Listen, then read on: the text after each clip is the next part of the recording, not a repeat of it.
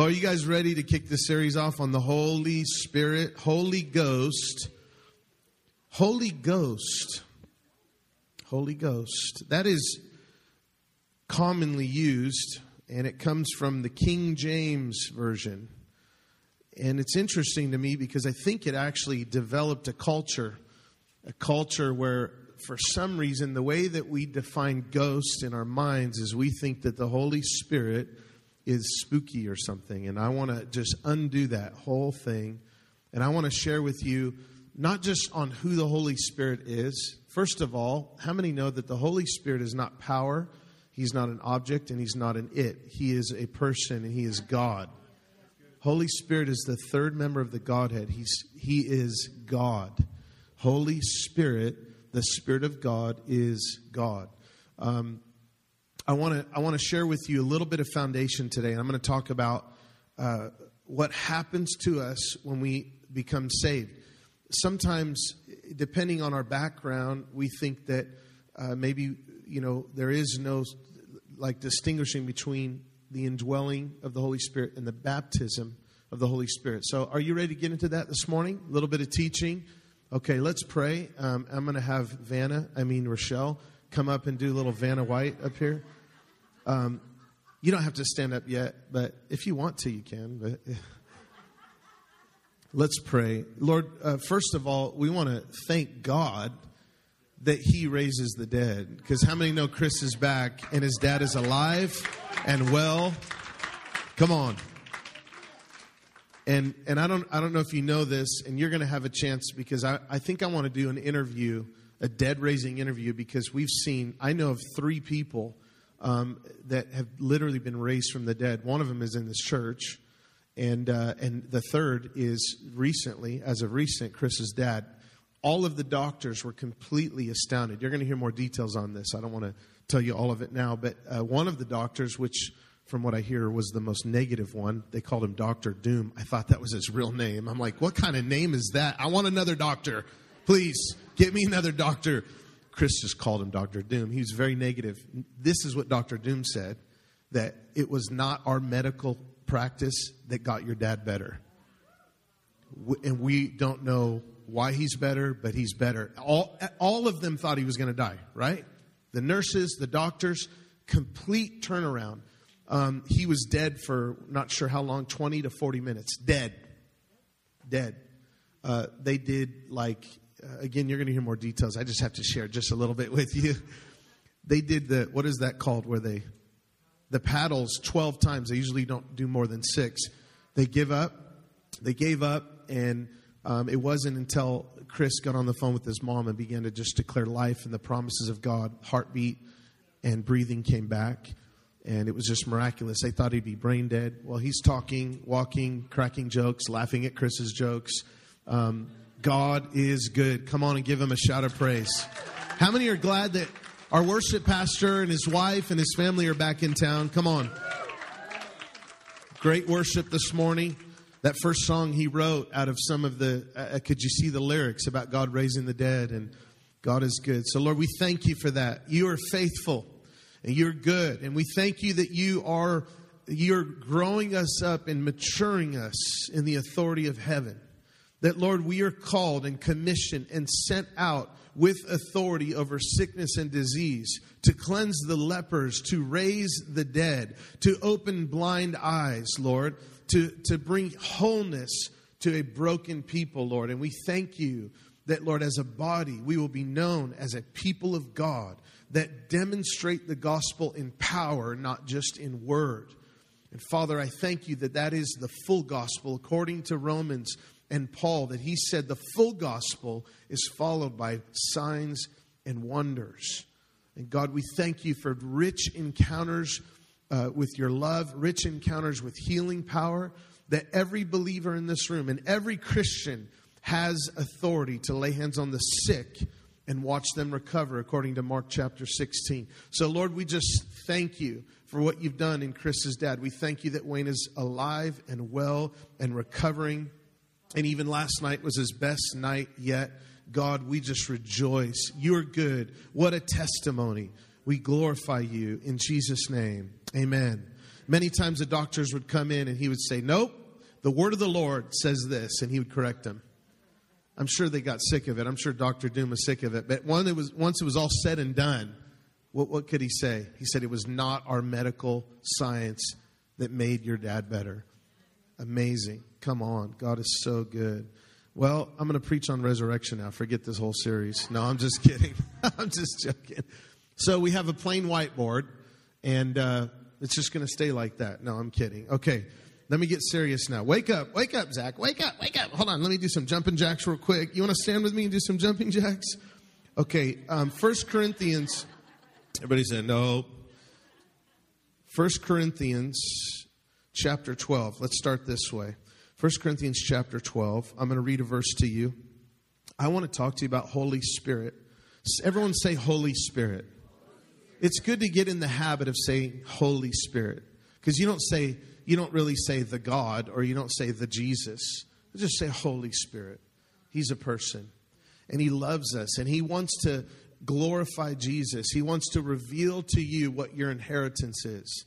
He wants to reveal to you who you are in Christ. The Holy Spirit is our helper. Jesus taught about him in John chapter 14. He said the helper's going to come. He's going to show you things to come. He's going to teach you things, bring things to your remembrance. He's the one like me that will come along your side and help you. There's so many things in the spirit realm. We're getting ready to have our alternative to Halloween, our Harvest Festival. And we want to do that not only to have a safe environment, but also an alternative, that we don't need to be scary and all that stuff, because there are things that go on Halloween that are demonic. I'm not going to get in depth into that, but I want to talk to you about the spirit realm, because there are things that the Spirit of God wants to manifest and reveal to you, and you can't be afraid of them. You have to open your heart, because it comes from Jesus, and we should be a people that live supernaturally, naturally. We should be let me hear you say amen to that one. Come on. We should be a people that know how to release heaven. We should be a people, right now, our Bible school, or our School of Theology and Supernatural Living, we just launched it. We're on our 4th week. And how many are loving that, those of you that are enrolled? We have about 50 students enrolled. And it's incredible what God's doing. And we are teaching people, and we're equipping people to live supernaturally, naturally. That you can release heaven, that you can, matter of fact, the homework this week was for everyone to bring somebody into an encounter with God. Like bring healing to them physically, spiritually, emotionally, or just tell them about the love of Jesus and demonstrate the gospel in power. And so we want to equip you as the church to understand that the Holy Spirit is not scary. He's not a ghost. He is God. He's not a power. He is a person. And you need to understand that the Holy Spirit wants to restore you. He wants to heal you. He wants to mature you in the love of God. And I want to talk to you a little bit before I get into our main text, which will be Ephesians chapter 1. I want to share with you about what happens and the difference between the indwelling of the Holy Spirit and the baptism with the Holy Spirit. So if you're taking notes, I would recommend you take notes, because this will be good. Maybe you've never seen it this way before, but let me share it with you so you can understand these baptisms, the baptism of the Holy Spirit and the baptism with the Holy Spirit. Maybe you've never heard it put that way, but that grammar-wise, they're different for a reason, and we're going to look at why. Theologically, they're different for a reason. One is known as the indwelling, where the Holy Spirit baptizes you into the body of Christ. The Holy Spirit baptizes you in the body of Christ. And then there's the baptism with the Holy Spirit, where Jesus baptizes you with the power of the Holy Spirit. So one is the indwelling, and both should be a part of the Christian experience. We can look in Acts. Some evangelicals, not a huge amount, but Western evangelicals try to say it's all one event. But Scripture is pretty clear that it is two different events. So I want to share that with you, because I want you to know that the empowerment of the Holy Spirit is for you. That if you've believed in Jesus and you're born again and you've been water baptized, the promise is to you and to all who are far off, according to Acts 2:38 and 2:39. And God wants to empower you with the Holy Spirit. He has a bunch of gifts for you, but the main gift he has is himself. and it's the power of the Holy Spirit. He wants to manifest. We're going to get into the series on the gifts. We're going to do a very inductive, intentional study on all the 9 gifts of the Spirit. We're going to look at the difference of the gifts of Christ in Ephesians 4, the gifts of God the Father in Romans 12, and the gifts of the Holy Spirit, which is known as the charisma gift. That's the Greek word for gift. And we're going to look at all the charisma gifts: word of wisdom, word of knowledge, faith, healing, miracles, prophecy, discernment of spirits, tongues, and interpretation of tongues. We're going to look at what those mean. How many have ever had questions about tongues in the church, speaking in tongues? You know, even the sound of it, like tongues, it just sounds weird. It sounds like tongues. When I was a kid, it comes from the King James. It means languages. And so we're going to just undo all the spooky stuff, and we're going to ask the tough questions, and we're also going to undo the religious stuff that has an offense against the gift of tongues. And we're also going to help you undo maybe an offense that could be in your heart or in your mind against the Holy Spirit. Because that could be one of the most robbing things to you as a believer, is if you have an offense against the Holy Spirit, you are going to miss out on some blessing, some spirit empowerment. Are you ready? Okay, that's your introduction. And go. Okay, Rochelle, I need your help. I need a number 1, and I want you to write this. I want you to write the indwelling of the Holy Spirit. The indwelling. Can you make it a little smaller so everybody can see it? Oh, I'm just kidding. You have plenty of room. Like, you can go all the way across. Actually, write this. Number 1, write the baptism of, and write of big. Baptism. Praise the Lord. I don't know how to spell it either. Oh, I feel smart now. Of both caps. Yeah, of the Holy Spirit. Okay, and then in brackets, I want you to put indwelling. Holy Spirit. So right under that, or right above of, you can put indwelling. Indwelling. Okay, now I want to read a scripture to you. Are you ready? Now, maybe you've never heard it this way, but I want to help you understand theologically what happens when you're born again. You're indwelt with the Holy Spirit. In 1 Corinthians chapter 12, I'm going to read to you verse 13. For by one Spirit we were all baptized into one body. Say that with me. Say, for by one Spirit we were all baptized into one body. And then it says, whether Jews or Greeks, whether slaves or free, all have been made to drink into one Spirit. Okay, hear me. The Holy Spirit, when you receive Christ, Christ comes to dwell in your heart. The Holy Spirit baptized you into Jesus. The Holy Spirit, it says, we've been baptized by the Spirit into one body. Now, this can also be known as the indwelling of the Holy Spirit. John chapter 20, Jesus is resurrected. He breathes on the disciples. He does that breathing thing, like Benny Hinn does. Benny Hinn stole it from Jesus. He breathes on them and says, receive the Holy Spirit. At that point, theologically, it's most likely they were born again. At that point, they were regenerated. The seed of God's word, 1 Peter 1:23, went in their hearts, and they were made new, creations in Christ. 2 Corinthians 5:17. It also says that Jesus, Galatians 4, came and dwelt in our hearts when we believed. So when you believe, when you repent, when you believe, when you turn your heart to a loving God, when you say, Jesus, you're Lord, and you open your heart, you say, Jesus, I love you. I surrender to your love. He comes in and you're born again. Amen? When you're born again, the Holy Spirit indwells you. He lives inside of you, and he'll never leave you nor forsake you. The Holy Spirit is God. Greater is he that's in you than he that's in the world. He lives inside you. You're a temple of the Holy Spirit. So now your body is holy. So what happens is this is different than the baptism in or with the Holy Spirit, by the way. The baptism of the Holy Spirit is not the same thing as the baptism with the Holy Spirit. The baptism of the Holy Spirit is when the Spirit baptizes you in Christ, and now you are, say this with me, say, I am in Christ. If you're born again, you're in Christ. And come on, somebody, that is a good place to be. Nobody can pluck you out of his hand, and no one can pluck you out of the Father's hand. You are in Christ. And when you know who you are in Christ, everything in your life changes. When you renew your mind to who you really are on the inside of your heart, you begin to transform. As Paul said it this way in 2 Corinthians chapter 4, he said, the outward man's perishing, but the inward man is being renewed day by day. You've put off the old man, and God gave you a new nature. So the baptism of is when the Holy Spirit, 1 Corinthians 12:13, he says the Holy Spirit baptizes you into Christ. You're born again. The Spirit of God's working on your heart. Jesus said that no one comes to me unless the Spirit draws him.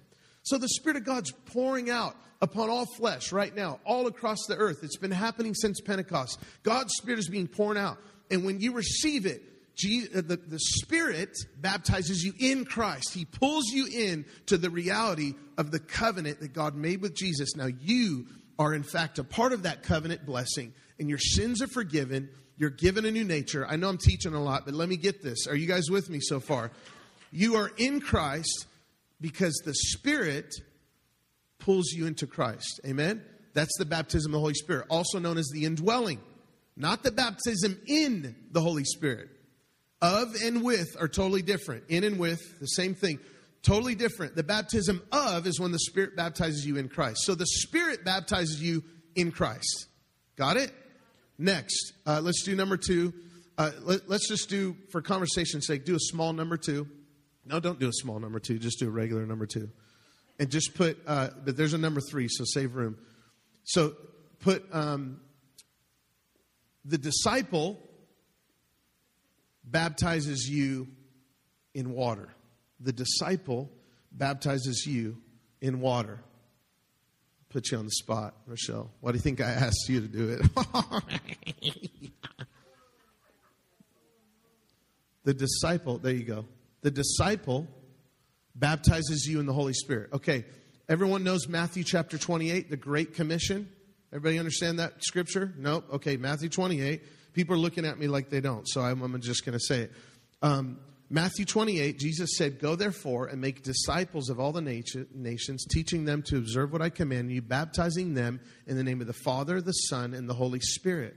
So we are baptized. When you believe, what does the Bible say? It says you should be baptized in water, which is the understanding that we're buried with Christ and our old man is dead. Our flesh is cut away. We're crucified with him. It's the outward prophetic act that I am totally dead in Christ and then made alive. And now I should walk in newness of life as a new creation in Christ Jesus. Amen. My heart has been circumcised. I've been given a heart of flesh according to Ezekiel 36, that God has now given me a new heart, put a new spirit within me. And the water baptism is part of the command of Jesus. And it doesn't have to be done by a pastor. Come on, somebody. It has to be done by a disciple, a mature disciple, somebody that knows what they're doing, a father, a mother, somebody that is a disciple. And so disciples baptize us in water. Everybody get it? Okay, number 3, Jesus is spelled Jesu. I'm sorry. Is that rude? Okay. You're so pretty today. Oh my gosh. So lovely. I'm distracted. Jesus baptizes us with the Holy Spirit. And then next to with, you can put in brackets in, because it's the same thing. Jesus baptizes us with the Holy Spirit. Matthew chapter 3. Turn in Matthew chapter 3 real quick. Matthew chapter 3. Are you guys enjoying this so far? I just want you to understand the difference that when you believe and when you're baptized, Jesus wants you to know that he wants you to receive the Holy Spirit, the endowment of power. He doesn't just want to give you the gift of tongues. He does want you to have that. He wants you to have all the gifts. He wants you to have the gift, which is the Holy Spirit. Amen. Matthew chapter 3, verse 11. John the Baptist is speaking here, and he says this: I indeed baptize you with water unto repentance, but he who is coming after me, is mightier than I, whose sandals I'm not worthy to carry. He will baptize you with the Holy Spirit and fire. So now the first scripture we looked at, the Holy Spirit was the baptizer, and he baptized you in Christ. That's when you're indwelt with the Holy Spirit. You're born again. Amen? But then you're called to be baptized in water. And we'll see in just a moment. I'm going to go through a couple scenarios in the book of Acts, which is really the only historical we have an account of the New Testament record of the power of the Holy Spirit working through the apostles and working in the lives of people. And so we're going to see right here in this verse in Matthew 3:11, which, by the way, I'm going to tell you in just a moment, is in every single gospel. And I'm going to talk about the importance of that. So Jesus baptizes us with the Holy Spirit. So when we're born again, we're baptized into Christ. We're indwelt by the Holy Spirit. So I don't want to get us too confused as far as our grammar of the difference between with or in and of. But there is a difference. So this I want you to get as the number one is the indwelling of the Holy Spirit. That is when he indwells us. He comes to make his home within us. And he lives within us. We are now the temple of the Holy Spirit, which, by the way, is the ultimate purpose of the church. And out of that, we see it on the day of Pentecost. We see it in Ephesians chapter 2. The purpose of the church is not to have potlucks. The purpose of the church ultimately is not to just do evangelism. Did you know that? The purpose of the church is not to make disciples. It's to be a dwelling place for God. And out of that empowerment of the Holy Spirit comes all of those wonderful things that God has commissioned us to do, which includes potlucks. Come on, somebody. The disciple baptizes us in water. So we're baptized in Christ, okay? So we're baptized in Jesus. We're baptized in water, and then we're baptized in or with the Holy Spirit. That's the fun stuff right there. That's what God wants. God wants to empower us from on high. So in Matthew, just so you know, those of you that may not know this, Matthew, Mark, and Luke are the synoptic gospels. They're the gospels that have similar settings, and they generally record the birth of Jesus and the third ministry, or the third year of ministry of Jesus. Versus John is not a synoptic gospel. John is a little bit different, and John records pretty much all 3 years of Jesus' ministry. There's stories that are not in the other gospels. But there's one thing for sure that is in every 3 gospels, and that is the baptism in the Holy Spirit. I think that's important for us to understand, that there's a reason God inspired the disciples to write that all 3, obviously the death, burial, and resurrection is in all 3, but also the baptism in the Holy Spirit. Because it's important that we understand that we could be saved and water baptized, but if we have not received the gift of the Holy Spirit, the empowerment, then we are missing out. God wants to empower us. There is a distinguishing in Scripture between these two, and it's important we understand the difference, and we do not rob ourselves of our inheritance. Now, in the book of Acts, Acts chapter 2, how many are familiar? You can sit down for a minute, honey. Would you give Vanna a hand? Come on, somebody. Acts chapter 2, the Spirit of God comes. They're gathered in one place. There's 120 of them. They're praying. They're waiting on the promise of the Father. Say the promise of the Father. And they're waiting on this promise. The Spirit comes. They're empowered. They speak in other languages. Some in heavenly, some in earthly languages. We see later through Scripture. And then it goes on, and you see these accounts in the book of Acts. One is in Acts chapter 8, Acts chapter 10, and Acts chapter 19. One in Acts chapter 8.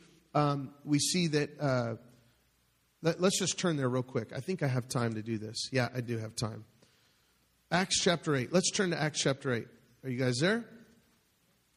I mean, are you with me? Just turn wherever the Spirit leads you. Acts chapter 8.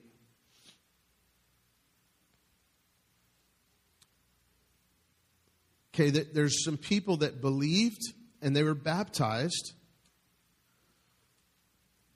And then, and how many know the story of Simon the sorcerer? I'm going to start reading at verse 14. Now, when the apostles who were in Jerusalem heard that Samaria had received the word of God, they sent Peter and John to them, who, when they had come down, prayed for them that they might receive the Holy Spirit. Now, it says they heard the word and they believed. They received the word of God. What does that mean? They were believers. Hello? But they had yet to receive the Holy Spirit. So when you believe and you receive, by faith, you receive salvation, right? Through faith, by grace, you're born again. You're baptized into Christ. They had already received that. They received the washing of the blood of Jesus over their life. Then it says, verse 16, as yet he, the Holy Spirit, had fallen upon none of them. For they had only been baptized in the name of the Lord Jesus. So they had already been baptized in water too. So they believed and they were baptized in water by a disciple, but they had yet to be baptized with the Holy Spirit. And it says in verse 17, then they laid hands on them and they received the Holy Spirit. And when Simon saw that through the laying on of hands, the apostles, that the Holy Spirit was given, he offered them money, saying, give me this power that anyone who I may lay hands on will receive the Holy Spirit. Then he gets rebuked, and I'm not going to get into that story right now. But you see the distinguishing between believing and being in Christ, being water baptized, and receiving the Holy Spirit. Everybody get it? Receiving the gift of the Holy Spirit. Acts chapter 10 is another one. You don't need to turn there, but I'll quickly show you or tell you about it. It was in a different order, and I think it was for a reason. They had believed, and then they didn't know whether there was a Holy Spirit or not. I think that could be a life verse for some churches, but that's another message. So they were baptized in the Holy Spirit, and then they were baptized in water. And this is when the Spirit of God fell upon a non-Jew, which to me, it shows the heart of God that he was so eager. He's like, let's just skip the whole water thing, and let's just get him filled with the Holy Ghost so he can get baptized in water later. God was so eager to dwell in a non-Jew because that was part of the promise that the Messiah would bring. Isn't that incredible? So read Acts chapter 10 when you get a chance. Acts chapter 19, let me read this. The reason I'm showing you this is so you see there is a distinguishing in Scripture. I felt like I really needed to lay this foundation. So when we talk about the Spirit of God, you understand that you are indwelt with the Spirit in Christ. You're baptized in water, which, by the way, if you haven't been baptized in water, you need to be. And then you're baptized in the Holy Spirit. And if you haven't received that yet, you need to. And we're going to give you an opportunity to. So in Acts chapter 19, we see Paul, a similar account. There's believers, and they're baptized. And then it says here, this is the verse that I was talking about in verse 2 of chapter 19 of Acts. We have not heard so much as whether there is a Holy Spirit.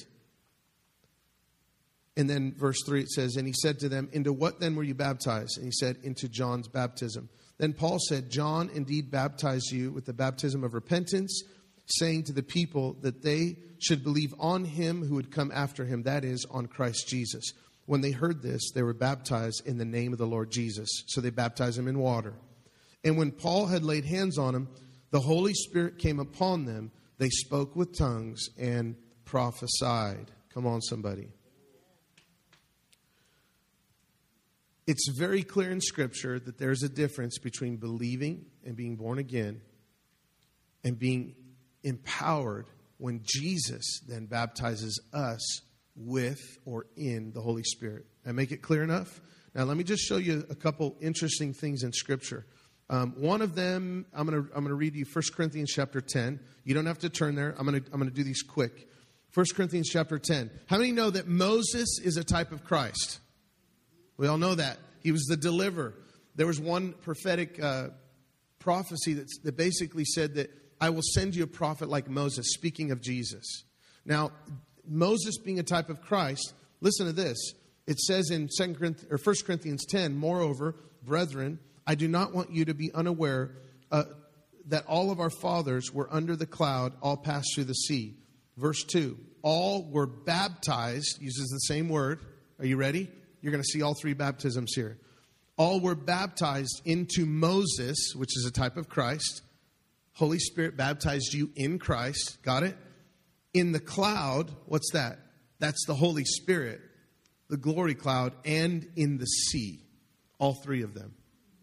Isn't that powerful? Now turn over real quick to 1 John chapter 5. 1 John chapter 5. I like teaching sometimes. I do like preaching, but I like teaching. 1 John chapter 5. verse 7. For there are three that bear witness in heaven, the Father, the Word, and the Holy Spirit, and these three are one. It's interesting that it's in threes. I think that it has to do with the reality that through the incarnation of Jesus, that we are now reconciled to God, and we become a part of this family. We become sons and daughters to the Father.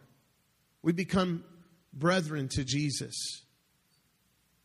And we become a part of this family of God. Now look, it says that there are three that bear witness in heaven, the Father, the Son, the Holy Spirit, and these three are one. Look at verse 8. Are you ready? And there are three that bear witness on earth, the Spirit, the water, and the blood, and these three are one. Would you give me the marker? There are three that bear witness on earth. Sweet Jesus, take the cap off. Thank you. What does it say? 1 John 5:8. Three that bear witness on earth, the Spirit, the water, and the blood. Isn't that awesome? So this is what happened to you when you got saved. Now turn to Ephesians, our main text. I have 10 minutes to do this and we can get through it. Are you ready? Man, I almost want to save this for next week. What should I do? Because there's but it's really good. Like, it's really, really good. So make you come back to church. Oh, man.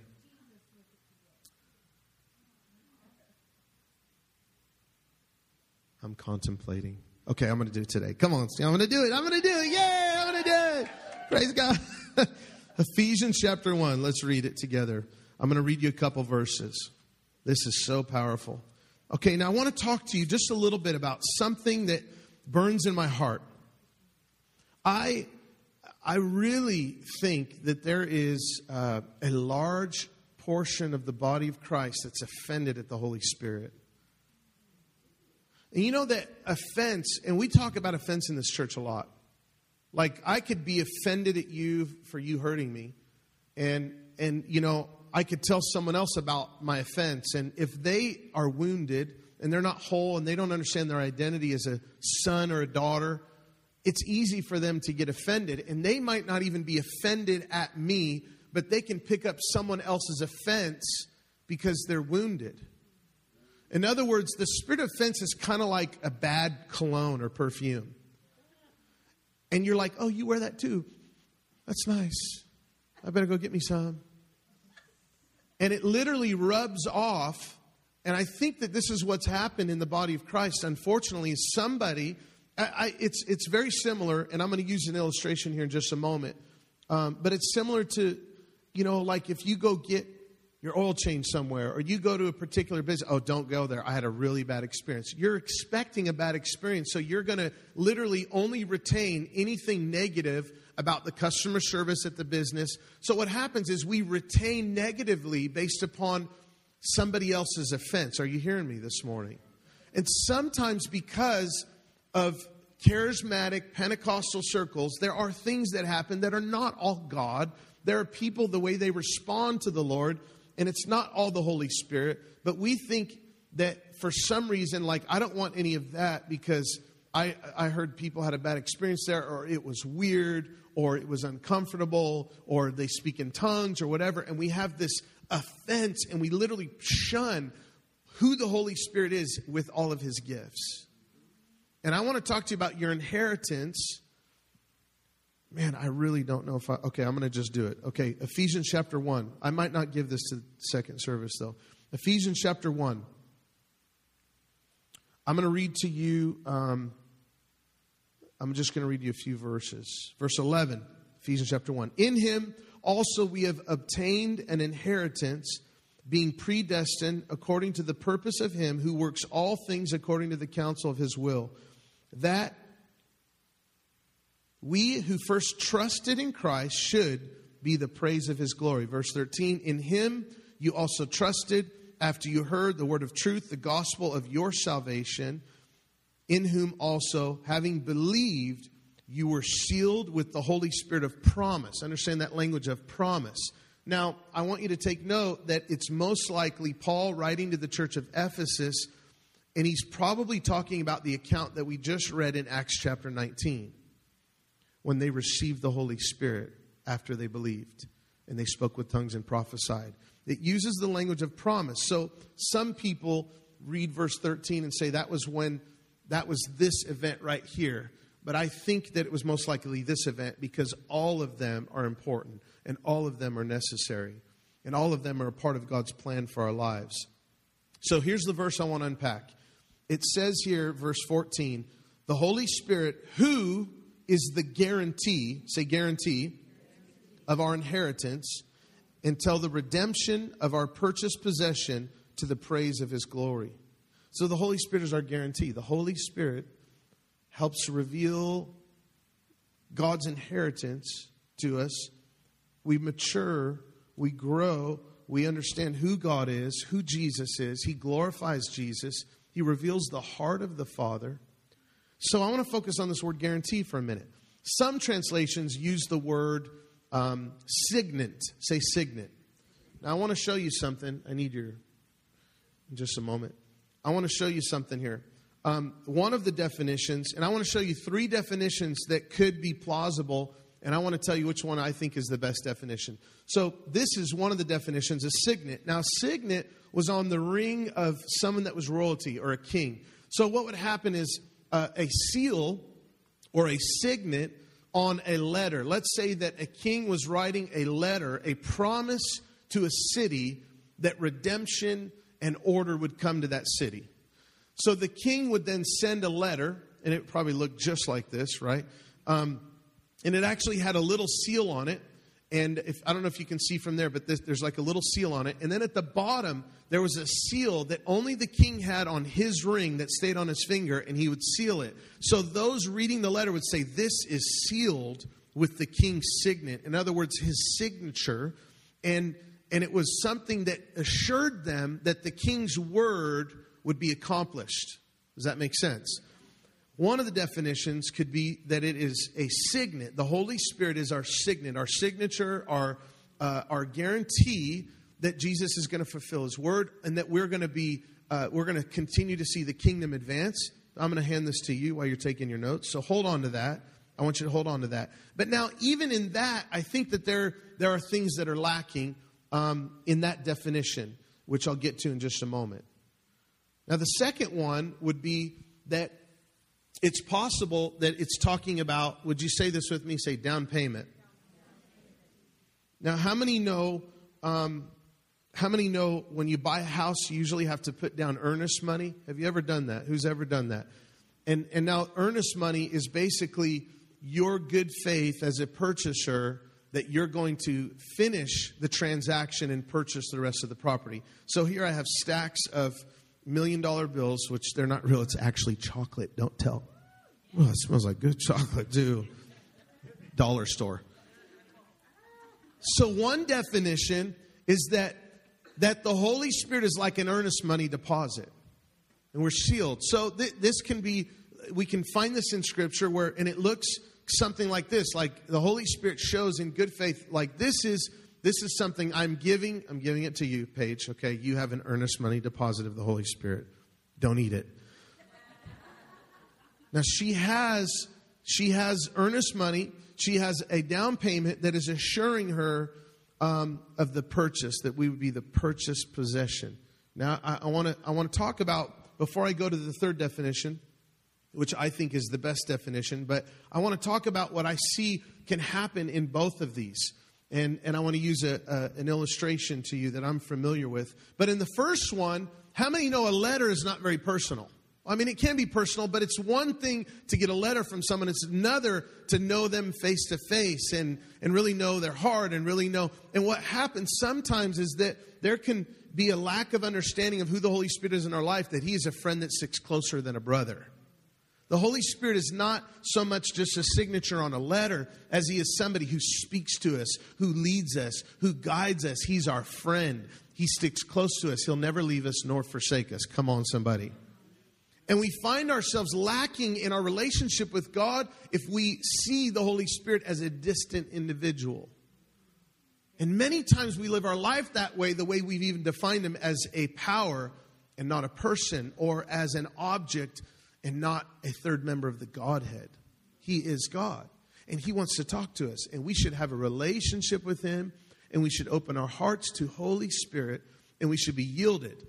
And one of the things that happens is we get offended at the Holy Spirit.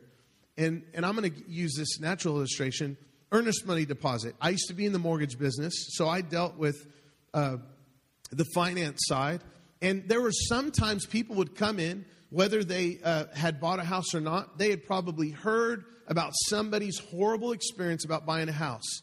And the whole time they're sitting with me, or the whole time they're working with a realtor, they had offense in their heart towards the whole industry, although they needed a loan and they needed a real estate agent in order to help them acquire what they wanted to acquire.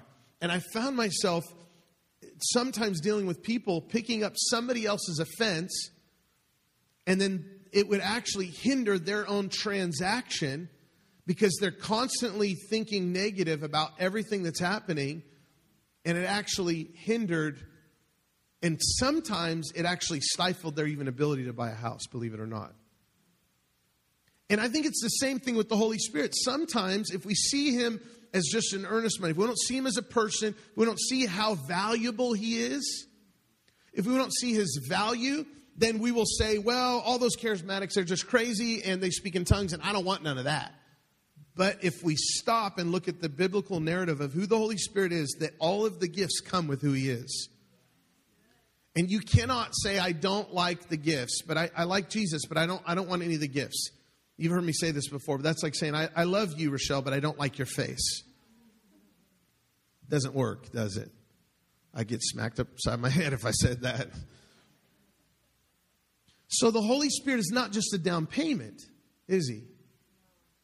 Sometimes we get offended at him. Sometimes we pick up other people's offense at the Holy Spirit, and there's this offense in our hearts, and we grow in this offense. There are members of the body of Christ. And let me say, there are people that are genuine, they love God, and they're most likely born again. I say most likely because I have reservations in my heart, because I wonder how some in the body can actually exclude many, hundreds of millions of people that have experienced the charisma gifts of the Holy Spirit and exclude them from the universal church. I want you to know that it is a lie from the pit of hell that says the gifts died off with the apostles. I want you to know that cessationalism is a lie that will hinder you from the empowerment of the Holy Spirit. And you've got to know your inheritance. Say, my inheritance. Which leads me to the last illustration, which I think is the best. Rochelle, would you stand up? Vanna, ladies and gentlemen, Vanna. Thank you for that one golf clap over on this side. Let's try it again. Ladies and gentlemen, Rochelle Wexler. Now, I'm the Holy Spirit. You're a person, but you're also the bride of Christ.